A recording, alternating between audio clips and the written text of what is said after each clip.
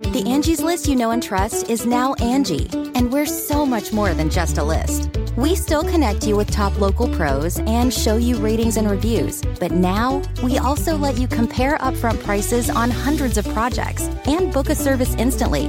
We can even handle the rest of your project from start to finish.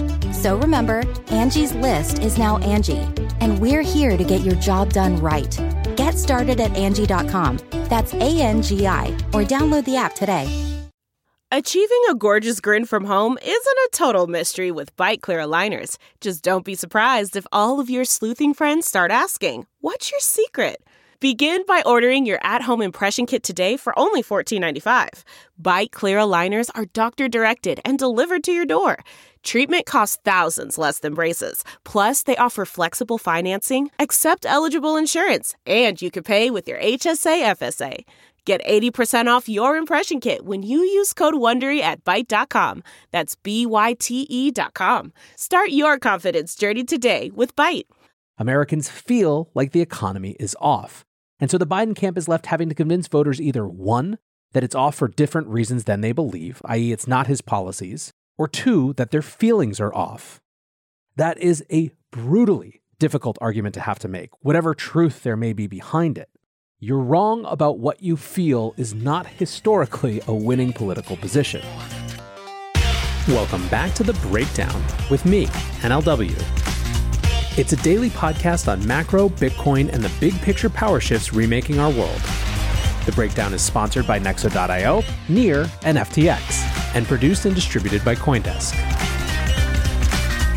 What's going on, guys? It is Thursday, June 16th, and today we are talking about the odds of a recession in the US surging over 70%.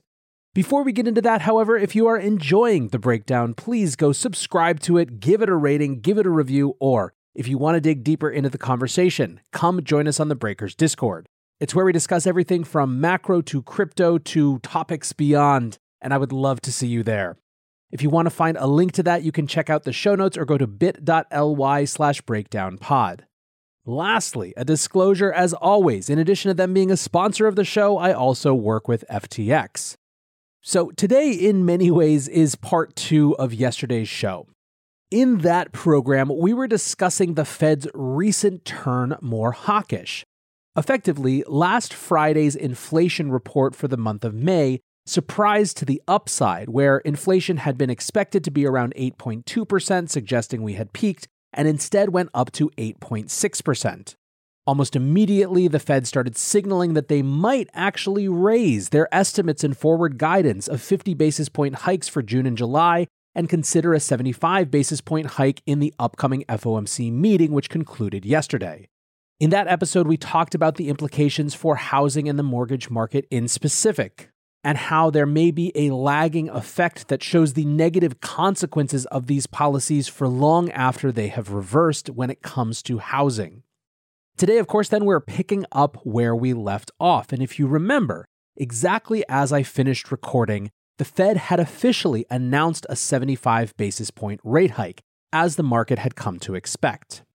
Now, this was the biggest hike since 1994 and raises the current federal funds rate to a target range of 1.5 to 1.75%. On top of that, Fed Chair Jerome Powell put another 75 basis point hike on the table for June. The vote for the increase was 10-1, with Esther George dissenting in favor of a 50 basis point hike. We also did indeed get updated estimations of the terminal rate, which is the highest rate that the Fed expects to get to in this round of increases. At each of these meetings, the Fed releases something they call the dot plot, which shows forward projections of where they expect the federal funds rate to be over time. In the days leading up to the FOMC meeting, the bond market had ratcheted up its expectations for a higher terminal rate, jumping from between 2.5% and 3% previously to 3.5% to 3.9% in the wake of the inflation report last week. The bond market seems to have gotten it right. Official new guidance shows that the Fed anticipates raising rates to 3.4% by the end of the year, which, by the way, is a heck of a lot higher than the 1.9% guidance released in March, and anticipate a peak of 3.8% next year. What's more, Fed officials don't see rates coming down until 2024. The Fed also anticipates inflation to be at 5.2% at the end of this year. Now, in Powell's speech and the Q&A that followed, they spent a lot of time on things that the Fed can't control. I've heard some say that this was the Fed can't print oil speech. Jerome Powell reiterated numerous times that the Federal Reserve cannot control oil prices and that their tools are pretty limited to the demand side. This, of course, is a reaction to how much of the inflation that we're seeing is related to energy prices. The other big part of the discourse is, of course, around recession. When it comes to that, the Fed has reduced their GDP expectations. From Nick Timiraos, the chief economics correspondent at the Wall Street Journal, quote, officials projected 1.7% GDP growth this year and next, down from March projections of 2.8% and 2.2% respectively. The unemployment rate is projected by all but one official to rise over the next 2 years. End quote. In total, 18 participating officials expect growth to slow and the jobless rate to rise slightly.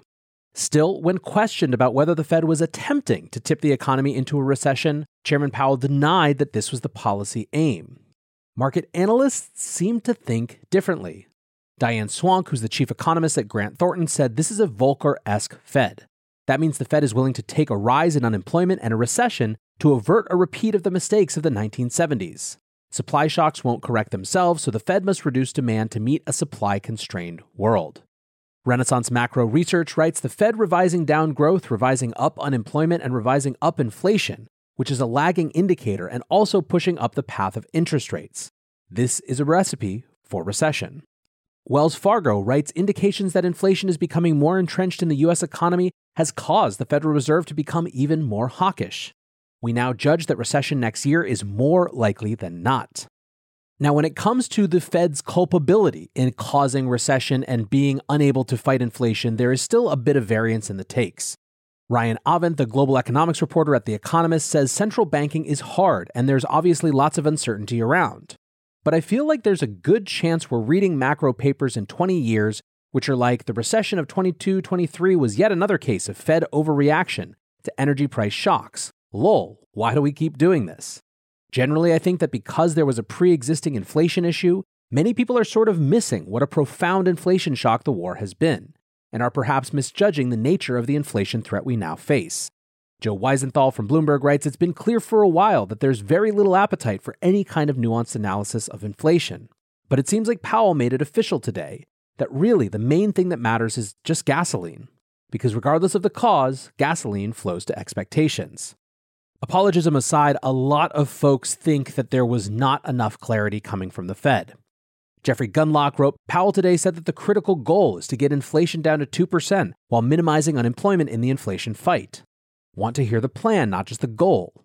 Nimble is not a plan. Nimble risks oversteering on individual data releases. Paint or get off the ladder. The mainstream left in the U.S., meanwhile, has a very different interpretation. John Nichols, who's a reporter at The Nation, said the Fed had two options for tackling inflation. 1, encourage a crackdown on price gouging and taxation of the rich. 2, raise interest rates to a level that will lead to less employment, lower wages, and a general slowing of the economy. And they chose an interest rate hike. Now, in no way am I delegitimating this as something that's worth discussing, but it is important to note that the Biden administration and the Dems in Congress are fighting for their political lives right now. They desperately need to shift the narrative. And that's not to say that they wouldn't have come to the same conclusion that price gouging and taxation was the right path out of this. But it is very, very clear that the narrative has to shift for them to have any chance in the U.S. midterm elections coming right up in November. Nexo lets you easily buy crypto with your bank card and earn industry-leading interest rates. Earn up to 16% on crypto and up to 12% on stablecoins. Nexo makes passive income easy with interest paid automatically and daily. With Nexo, you can also borrow against your crypto at 0% APR and exchange over 300 pairs. Receive a welcome bonus of up to $150 in Bitcoin until June 30th at nexo.io. That's nexo.io. This episode is brought to you by Near, a climate-neutral, high-speed, and low-transaction fee Layer 1 blockchain platform. Near is a blockchain for a world reimagined. Through simple, secure, and scalable technology, Near empowers millions to invent and explore new experiences. Business creativity and community are being reimagined for a more sustainable and inclusive future. Reimagine your world today at near.org. The Breakdown is sponsored by FTX US. FTX US is the safe, regulated way to buy and sell Bitcoin and other digital assets with up to 85% lower fees than competitors. There are no fixed minimum fees, no ACH transaction fees, and no withdrawal fees. One of the largest exchanges in the US, FTX US is also the only leading exchange that supports both Ethereum and Solana NFTs. When you trade NFTs on FTX, you pay no gas fees. Download the FTX app today and use referral code BREAKDOWN to support the show. Still, so far, we've just looked at analysts. What about what the actual market thinks? In the wake of the press conference, there was an immediate equities and crypto bounce, which had people momentarily excited. However, there are a couple possible reasons for this leg up. One is, of course, that markets liked what they heard. They want inflation solved and they want a Fed that's willing to do whatever it takes. The second, however, is a little bit different and could just be an unwinding of tail hedges. In other words, in the lead up to every FOMC meeting, there are speculations about a range of results. In general, the Fed has shown up fairly in the middle of those expectations. That means that whoever was hedging the extreme hawkish possibility has to unwind that position. Lily Francis, aka Nope It's Lily, said something along these lines, writing, "Might have been a positioning rally. Be careful feeling too bullish. People were expecting X and only 0.75% X happened, so they're closing out 0.25X. Whatever the reality of the bounce, it did not last long. This morning, the headlines blared. U.S. recession odds hit 72%, threatening Biden presidency. S&P 500 sinks 3% as recession feels royal trading. JP Morgan strategists say stocks imply 85% chance of U.S. recession. Dow drops more than 700 points as post-Fed rally fades. NASDAQ hits lowest level since September 2020. U.S. faces a Fed-triggered recession that may cost Biden a second term.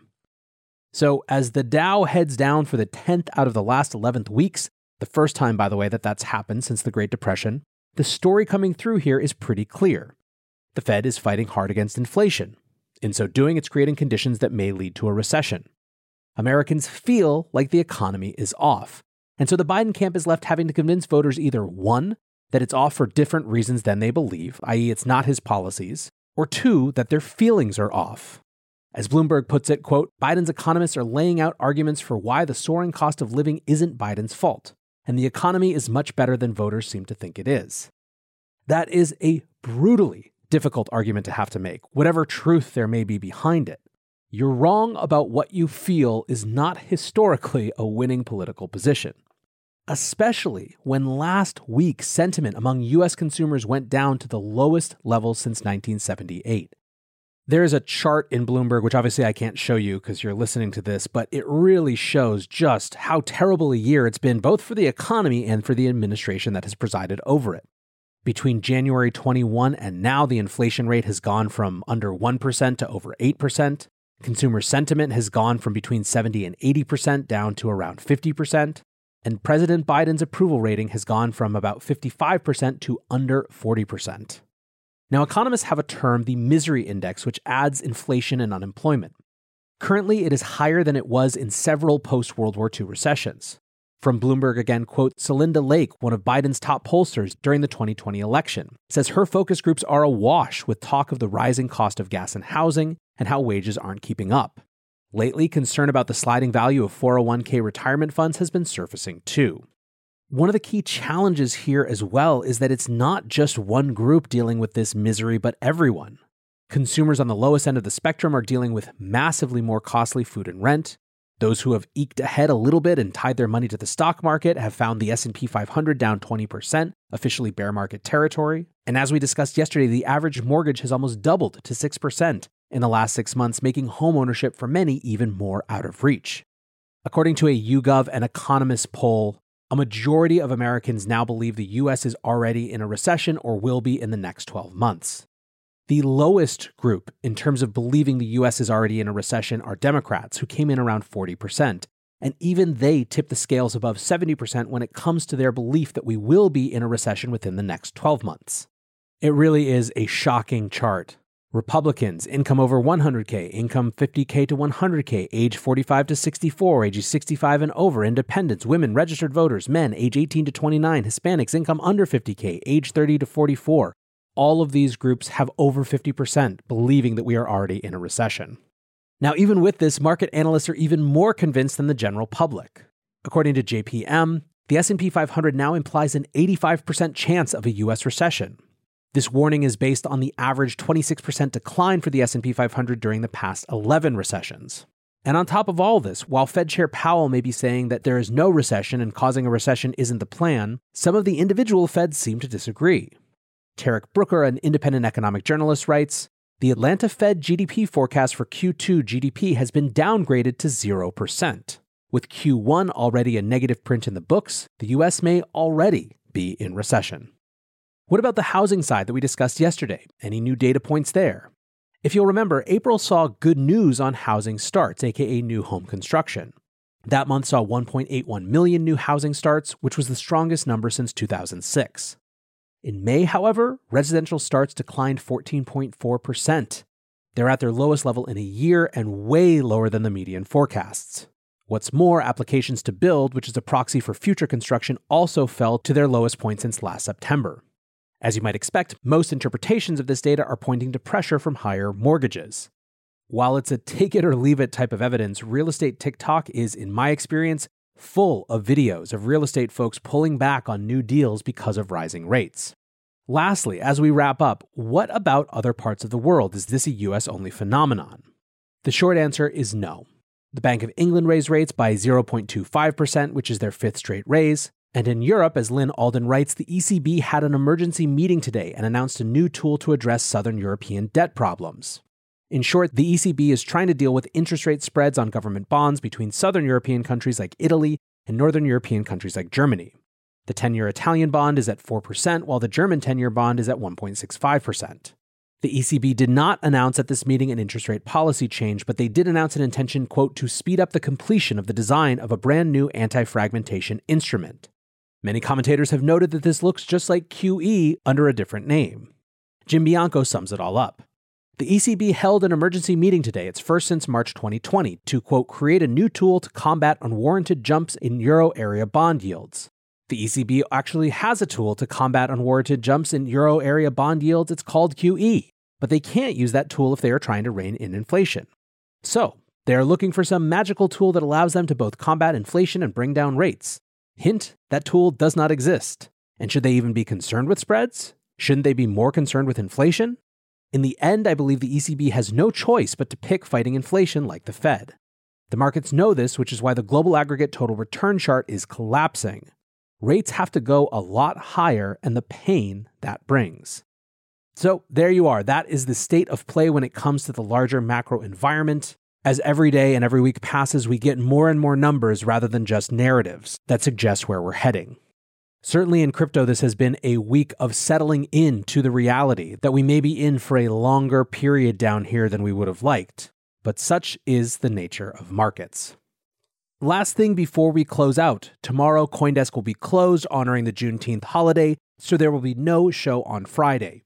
We'll be back to our regular schedule on Saturday. For now, I want to say thanks again to my sponsors, Nexo.io, Near, and FTX, and thanks to you guys for listening. Until not tomorrow, but the day after, be safe and take care of each other. Peace.